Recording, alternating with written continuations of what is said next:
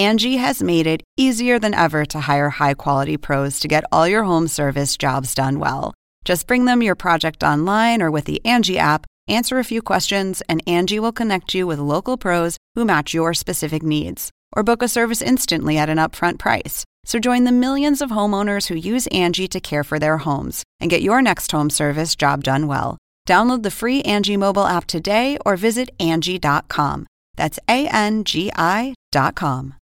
With threats to our nation waiting around every corner, adaptability is more important than ever. When conditions change without notice, quick strategic thinking is crucial. And with obstacles consistently impending, determination is essential in overcoming them. It's this willingness, decisiveness, and resilience that sets Marines apart. With our fighting spirit, we don't just fight battles, we win them. Marines are the constant our nation counts on to fight the unknown. And through adaptable problem solving, we do just that. Learn more at Marines.com. Welcome into another edition of the Hang Time Podcast. Haiku Smith here in Atlanta. My main man, John Schumann in New Jersey. John Hartzell behind the glass, bringing it to you as always around the NBA. The first week of 2019 is in the books. A new year, a new round of power rankings on NBA.com, authored by none other than John Schumann. But before we get to the ranking, Shu, we got to blow taps on the Timberwolves era. It's officially over. Tom Thibodeau fired as coach and team president on Sunday. And after a blowout win over the injury-riddled and hapless Los Angeles Lakers, but Tibbs still gets the boot. With the Timberwolves at 19-21, Shu, an 11th seed, I don't think there's any shock that they made this change. I think when the change has been made is more surprising than anything. Yeah, it's weird. You know, I was looking at their sort of season. I didn't realize they played 13 games before trading Jimmy Butler. They were 4-9 at the time of the trade. And then they went 9-3 over their first 12 games after the trade with a huge improvement on defense. And some of that was schedule aided, just in the sort of the quality of the opponents they were playing. And then since that 9-3 stretch, they're 6-9. You know, they've had some injuries the last couple of weeks. Covington's been hurt. Derrick Rose has been hurt. And so this decision came over this sort of 6-9 stretch where they haven't really dug themselves out of the hole that they're in the Western Conference. And I think the potential is still there with any of these teams. I mean, I was just looking at it like exactly 1 month ago, the Spurs were in 14th place. A little bit after that, the Rockets were in 14th place. Mm-hmm. And those teams are now fifth. The Rockets are fifth and the Spurs are sixth in the West. So it's not too late if they think that there's something to be accomplished this season. But I think, the decision probably goes beyond that and how they want to market themselves going forward. Yeah. I mean, you can always point to different things. I got John Krasinski, The Athletic, reported that the players, of course, were shocked. Nobody saw it coming. Tibbs apparently didn't see it coming. Ryan Saunders, the son of Flip, will serve as the interim head coach. Scott Layden stays as the general manager, but there have been reports, from Adrian Wojnarowski on ESPN and others that Glenn Taylor is reportedly interested in Fred Hoiberg, which there's been some conflicting news about that, whether or not that's legit, and Chauncey Billups, whose name seems to come up often now, when there are changes being made. I'm surprised that anybody's mentioning Chauncey as a potential coach because I thought he was more of a front office guy, candidate in some places. The good news is that it seems that the plan is to keep those positions separate. And this right now may be the death of the coach / GM position. It just hasn't worked out. Let's be honest. It hasn't worked out. In the places where they've tried to dig in and let one guy handle all those responsibilities, it's been a very Sam Van Gundy lost his job a year ago. Yeah. Doc Rivers maybe had the smoothest transition out of that dual role in being able to keep the coaching job, and obviously that was a good decision on the Clippers' standpoint. Budenholzer had that role in Atlanta for a little bit, although that was a different situation where he's sort of forced into it. Yeah, it's amazing how quickly that has come and gone, where coaches were in high demand. I think a few coaches were in high demand at a certain point in the timeline and were able to sort of demand that that dual role, and then obviously paid the price for it within a few years. I've always said it's too difficult having two jobs so diametrically opposed in terms of what your goals are. A coach is always trying to win right now, this instant. He's trying to win everything, every practice, every game, every road trip, every off day, whatever. He's trying to win now. And GMs are charged with kind of a long-term plotting of a course that just doesn't lend itself to wearing both of those titles. That being said, they still have to be on the same page, because go back to Thibodeau in Chicago, and he was only the coach there, but that didn't work out because he wasn't on the same page with front office. Yeah, and this is what this decision says to me more than anything is you can talk about ticket selling campaigns that he wasn't on board with in the Twin Cities, and he wasn't resonating with the fans. He was getting booed every night, and when they introduced him. But the fact is, look at the basketball decisions that were made on his watch, and it was just one disaster after another. Like, if Glenn Taylor is sitting back and saying we should be better than this, based on the opportunities we've had, the resources that have gone through our fingers here under Tibbs, I tend to agree with him. But I think, in my mind, and having hindsight as a benefit, why would you wait till now? Like, why wouldn't you have made this move sooner, in the immediate aftermath of Jimmy Butler, and that whole thing going sideways, or even in the summer when it was clear that how Tibbs was running things and the way he had graded on some of your young talent could be detrimental to the process. I mean, timing, this just makes little to no sense to me. Yeah, I agree with that. I mean, it is weird. I guess why it didn't happen. Well, I mean, it's a good point. Like, I understand why it didn't happen in the aftermath of the Jimmy Butler trade, because they started winning. I mean, they were good. Like I said, they went 9-3, and then things plateaued at that point. And I guess that's when the decision was made. The question then is also like, okay, then why wasn't this decision made before the Jimmy Butler trade, so that the person making the Jimmy Butler trade is the person that is going to be the general manager going forward? Like, why let Tibbs make that trade knowing that Tibbs is trying to save his job first and foremost, right? But I think they did okay in that trade. I mean, I think I like the Covington and Sarah speeches. I guess maybe you're hoping for a pick in that deal that if there's maybe a more savvy GM, maybe they get a pick in that deal. But yeah, I guess the timing is weird. As far as the basketball part of it is concerned, I don't think like the trades that he made were so disastrous. The one thing I keep coming back to is that he came here with a reputation for being a great defensive coach, and he never got this team to defend very well. Sure, he traded Zach LaVine, got him out of town. You get Jimmy Butler and you tell everybody, we got this star. We're ready to go. And they still ranked in the bottom 10 defensively last year. I mean, that's right. But I'm saying Butler blows up your team. And now what do you have to show for us? Like that? Oh, I'm not saying that no, it didn't work out well. I'm just saying, like, on the surface, they traded for a good player and tried to accelerate the timeline. I can understand that. The trade they made to Philadelphia, I think, isn't a disaster, and it's a decent deal. The Justin Patton pick that obviously did not work out. The guy hasn't even played, but one game, I think, in the NBA. So, I mean, I haven't, gone through all his transactions with the fine-tooth comb. The Derrick Rose signing obviously has worked, and that's sort of an underrated, cheap reserve that has well out-earned his contract, at least this season. But like I said, I just keep going, like, why have they been such a bad defensive team? This year they rank 17th, and that feels like a huge accomplishment on that end of the floor. And they've always been a better offensive team than defensive team, which just has always been strange to me. What's interesting is I wonder had things gone differently last year, final night of the season, if Denver wins that game and they don't get into the playoffs, do they make that change sooner? I really do. I wonder. I mean, it's one game, but it changes a lot. Puts you in the playoffs, gives you an opportunity, to see what those young guys, Wiggins and Towns, are going to do in a playoff series. And they weren't very good against Houston. Neither one of them. Fine line. But, I mean, did you realize – and by the way, I was looking back at about a year ago, a little over a year ago, the Nuggets and Wolves played in Minnesota, their first meeting in Minnesota.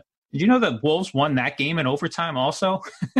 So they played Denver twice and Minnesota won both games in overtime and beat them by one game in the standings for the final playoff spot. So yeah, it's a final, like one possession in any given game basically changed the whole path of the Wolves and the Nuggets. And look at what a crazy difference there is right now in the outlooks on those two teams. I mean, Denver's rolling. Yep. Sitting up there in the top of the mix of the Western Conference standings, and Tibbs is out of a job, and the Timberwolves are looking for a coach. Last thing on this Timberwolves situation, Shu, who do you think makes sense for them as a coach going forward with the group of guys they have, with Karl Anthony Towns and Wiggins clearly pegged as your franchise guys? Who makes sense? That's a good question. I mean, no offense to Ryan Saunders. The only thing we know about him is that he's been in the league and he's Flip Saunders' son, but we don't know what kind of coach he's going to be. Well, I mean, who's out there on the market? There's Ty Lue. There's there's Hoiberg, obviously. Is there a college coach maybe that catches there? I don't know. It's out of my department. Yeah. I don't know if Stan Van Gundy's ever going to coach again. Jeff Van Gundy is an interesting name, although I don't think he would take the job that Thibodeau just lost because those two guys are so close. But he's a guy that I think has helped his reputation by the work he's done with the USA Basketball the last year or so. But yeah, other than that, I don't know. I mean, there's got to be I'm sure there's a handful of assistant coaches that are on the brink of having a job, and Torrey Messina in San Antonio is probably a possibility. There are a bunch of guys that got interviews last summer, but we'll see. I wonder what this does to Tibbs. I mean, I wonder where you go if you're Tom Thibodeau. I don't know. Do you vanish, into the ether for a year or two and just because it's clear you bottomed out in two head coaching situations with a ton of resources and talent, or at least, the opportunity to get talent in those positions, and it didn't work. If he wanted to, he could probably emerge as an assistant somewhere. Last time he was without a job, I spotted him at the Sloan conference, though. He was getting his nerd on and learning some analytics up in Boston the last time, that 1 year that he was out of a job. So yeah, well, it didn't help. Didn't help him hold on to his Timberwolves job. Anyway, just as we noted throughout the course of the 2018 portion of this NBA season and before, the headlines never stop in the NBA. So we're a week into 2019. We've already got our first coach firing, in a shift around the league due to injuries and other things. A really interesting shakeup, Shu, in the Week 13 power rankings. Nuggets, as I mentioned, number 1. Spurs, number 2, which is, wow, out of from where they were to where they are now. It's pretty remarkable. Last month, number 1 offense in the league, number 1 defense in the league over the last month. And then obviously on Thursday night, they spanked the Raptors. Whacked the Raptors. And prior to that, they beat the Celtics. So two huge wins last week. Both at home, but hey, they're rolling. Yeah, Raptors at 3, the Bucks for reasons no one can ascertain. Dwelling at 4 with the Rockets at 5. It was a weird one. I went back and forth. I could have left the Bucks at number 1. It ended up being some sort of like head-to-head math where the Nuggets' current 5-game winning streak started with a win over the Spurs. The Spurs beat the Raptors. The Raptors beat the Bucks, and that's where we are, 1 through 4. Okay. And who knows? Hopefully something will be more clear next week. But yeah, I'm not guaranteeing. I'm not crossing my. Well, explain this to me, Shu, because I've had difficulty as well. How do we grade the Warriors? I see they're down to number 8 in this week. I mean, we know what kind of team they are when everything's clicking, but everything hasn't clicked. Oh. I mean, they haven't been able to get on that Warriors run that we're so used to. We talked about this last week too. I mean, I even saw it, like they featured it on NBA TV over the weekend. I was like, oh man, we really sort of laid into the Warriors for They had a big game on Thursday night and they lost. They James Harden. They got killed by James Harden, and one of the most ridiculous game winners we've seen all season. Maybe the play of the year so far. Yeah, we just keep waiting for something to happen with that team where it lights a spark, but maybe they just don't need it. I was looking at it last year. We knew defense was an issue last year, but I was looking at last year, they were a top 5 defensive team at this point, and they sort of fell out of the top 10 in April. Right now, they're 18th in defensive efficiency. So the offense is always there. They're just too talented. Steph Curry had another huge game last week. Klay Thompson has, had some huge games. Kevin Durant is Kevin Durant. But the defense just hasn't been there. And maybe that's part of that is depth. They've had injuries. Part of that is a lack of a real starting center. And bring Zaza back, baby. And so, I think that's the end of the floor where I just keep looking and keep seeing them, not being all that consistent. And obviously, not being able to stop James Harden was another symptom. And obviously not being able to stop Harden is something that the entire league has struggled with here. He's gone nuclear on everybody here recently, but I'm almost wanting to take a break from psychoanalyzing the Warriors. I think we've maybe overdone it. Let's move on. Yeah. I mean, I think we need to let them rest and revisit it, maybe after All-Star break and see where they are. We talked about the Spurs, who are your team of the week. Big wins, as you mentioned. Celtics, Raptors, and Grizzlies all catch it from the Spurs. Did we bury Greg Popovich and his team far too soon this year? I remember I was ready. I was ready to – I don't think I actually did. I was ready. I had the shovel, ready, but I don't think I actually started, piling on any dirt. So fortunately, I didn't, make any prognostications in print anywhere about them, the playoff streak being over or being dead. But like I said, they've been terrific. They have a bunch of good, it's a bunch of good wins. It's been a home heavy schedule the last month.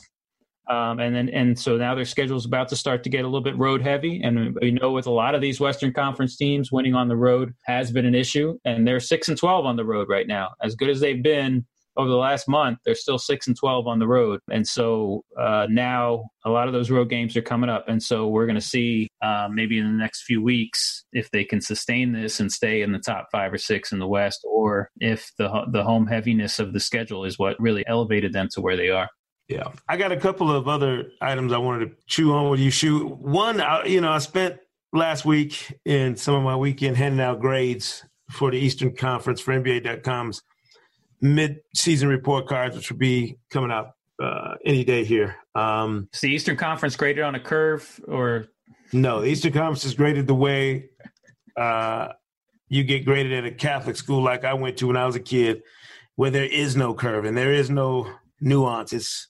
You make what you make, you get an F, you got an F. The one thing that was interesting to me, just looking at all the different teams and kind of the data, associated with each one, the Brooklyn Nets were the only team above the playoff line, with a negative point differential. And then I double-checked to see in the West if there was anybody with a negative point differential above that line, and there wasn't. What does that mean when a team, and it's not a huge number, but does that say something about them as a team that they're only one of the current 16 teams above the playoff line that has a negative point differential?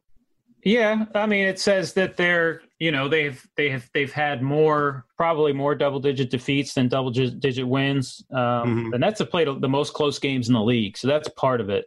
And they've had some rough luck, obviously, in close games, but then they've, in this, I think it's a 12-3 stretch that they've had since that 8-game losing streak. They've obviously turned their luck around in close games. And so, I think you always have to take that into account. You got to take strength of schedule into account. And Brooklyn going forward has the toughest schedule in the Eastern Conference, according to like a cumulative opponent winning percentage, the toughest remaining schedule. So they've climbed all the way to 7th in the East. They're just a half game back of the 6th place Heat, which is amazing. But we've said all along that spots 6 through 8 have been wide open since the start. And any of these teams, even the Wizards can make a little bit of a run and get one of those spots. And the Nets, still going to have to put some work in to hold on to the spot that they're in because of that tougher schedule going forward. But they obviously have a lot more momentum than any of these other teams.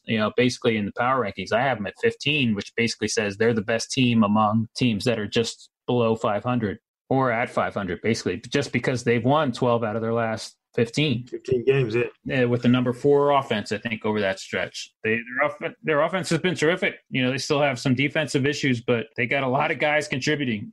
DeMar Carroll is the latest guy that's just sort of caught fire over the last few games. And Shabazz Napier, who's out of the rotation for a while, has come in and given them some really good minutes. We've said before, they're doing this without Karis LeVert, who's probably their best player. Well, it's weird. The point differential is not something I spend an inordinate amount of time worrying about on a regular basis. I take it into account. I know it's something that you've emphasized before, and then it struck me about the Bucks having the best point differential in the league. By far. Yeah. So, but then they've had the most home-heavy schedule in the league also. So they've had a sort of a, more kind of a benefit of it. Yeah. So obviously they're going to have the most road-heavy schedule going forward. And so, we'll see how that plays out. Obviously, they lost at home to Toronto the other day, but of course that was the second game of a back-to-back for them. And so it is what it is. You just sort of got to take each game with a little bit of context. And, I'm a tough grader, Shu. I didn't give out many A's. I'm just going to tell you. There were a couple A's. Everybody else was B's. And then I did give out some, B's and C's. And I did give out some F's. Yeah, like I said, I wrote it today. Like, no team has been like as good as the Bucks have been. And really, they've been the Raptors in the league. No team has been like dominant. And I was looking at it, I sort of went through every team. You know what the longest winning streak in the league this season is? I would guess 10 games. 8 games. Wow. 3 teams have had 8-game winning streaks. Those 3 teams are Golden State did it first from late October to early November. Mm-hmm. And then Toronto from mid-November to December 1st. And then Boston from right after Thanksgiving to mid-December. So the longest 8-game – we haven't had an 8 – haven't had the double-digit win streak yet this year? In almost a month, yeah. Wow. And right now, and since Christmas, every team has lost a game. And the longest current winning streak right now is Denver at 5 games. So there hasn't been Houston went on a huge run, right? Well, before that run, they were at 14th place, and right. San Antonio has just been on a huge run. Before that run, they were in 14th place.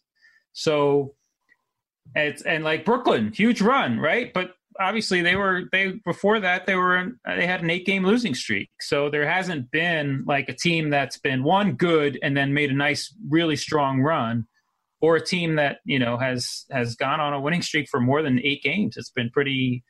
Amazing. Parity is the word of the year so far. So have we maybe we've really finally gotten to that spot where we've heard people talking about it and wanted it for so long. Yeah. Regular season parity and postseason parity are 2 different things, I guess. But yeah, as far as the regular season is concerned, like I've said it, we've said it every week on this podcast. I have a hard time figuring out who's number 1. I think one of the most comfortable ones I've had was that week I had the Clippers number 1, and you gave me such a hard time about it. Like that was like that one. I was like, yeah, the Clippers are number 1. I have no hesitation. They're number 1 at that point. Now it's like, I put Denver number 1 this week, but really somebody tweeted at me. He's like, how did the Bucks fall 3 spots? I'm like, you're right, but that's just the way it happened. And somebody in Toronto, they just beat Milwaukee and Indiana in a back-to-back. And I'm like, yeah, you're right. But, they also lost to the Spurs. They got their butts kicked by the Spurs. Got destroyed, yeah. I don't know what to make of it sometimes. So you mentioned the Raptors. First team to 30 wins. Kyle Lowry finally coming back.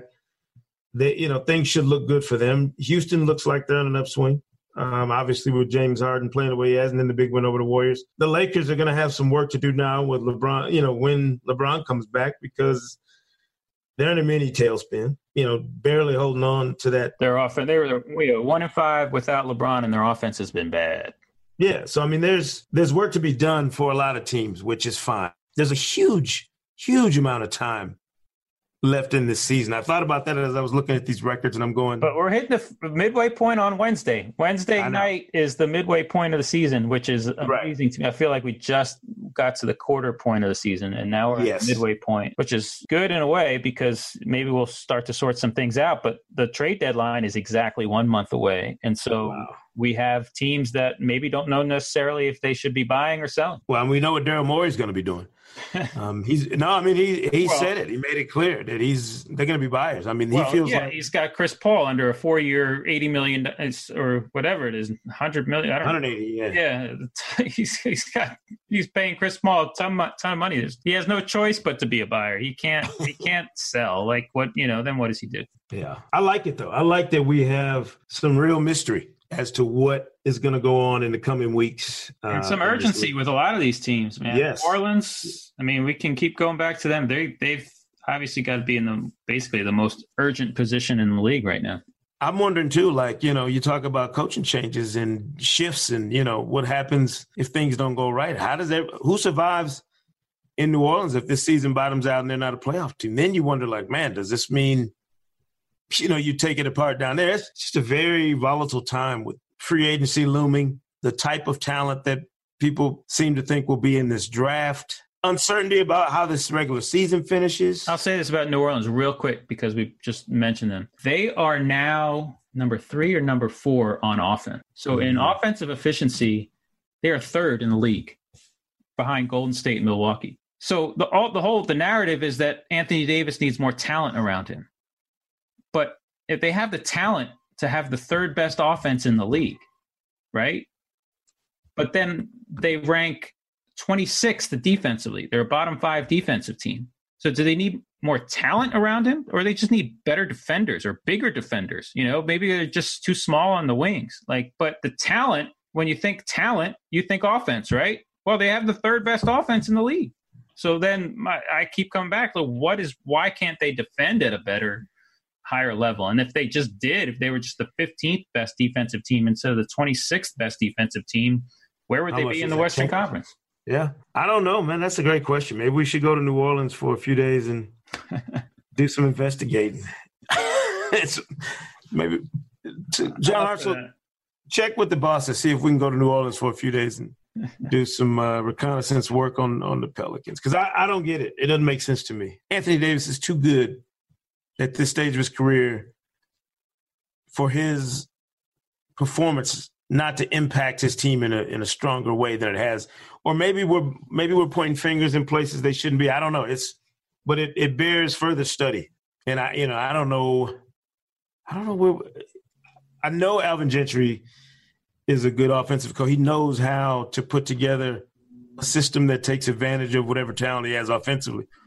But if there's no defensive backbone with a guy like Anthony Davis, who's one of the few guys who could be an MVP and defensive candidate and a defensive player of the year candidate as your anchor, it doesn't make sense to me. He ain't winning no defensive player of the year when his team ranks 26th defensively.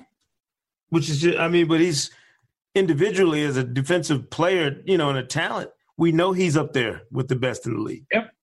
Just makes no sense. Drew Holiday too. Yeah, it makes no sense at all. Anyway, something to think about as we burrow through the rest of this week. Sure, we need to come back Thursday. It's time to crank back up on our autopsies of different teams around this league. Certainly as we get to the midway point, as you said. I can think of a couple different teams I'd love to explore on the next episode of the Hang Time Podcast. And we will be back on Thursday with another episode. So make sure you tune in. Be sure to subscribe to Hang Time on Apple Podcasts, Spotify, or wherever you get your podcasts for new episodes all season long. Make sure you leave a review. Enjoy the content. Make sure you tell Shu what he does right and wrong on his power rankings. And we'll see you right here next time on the Hang Time Podcast.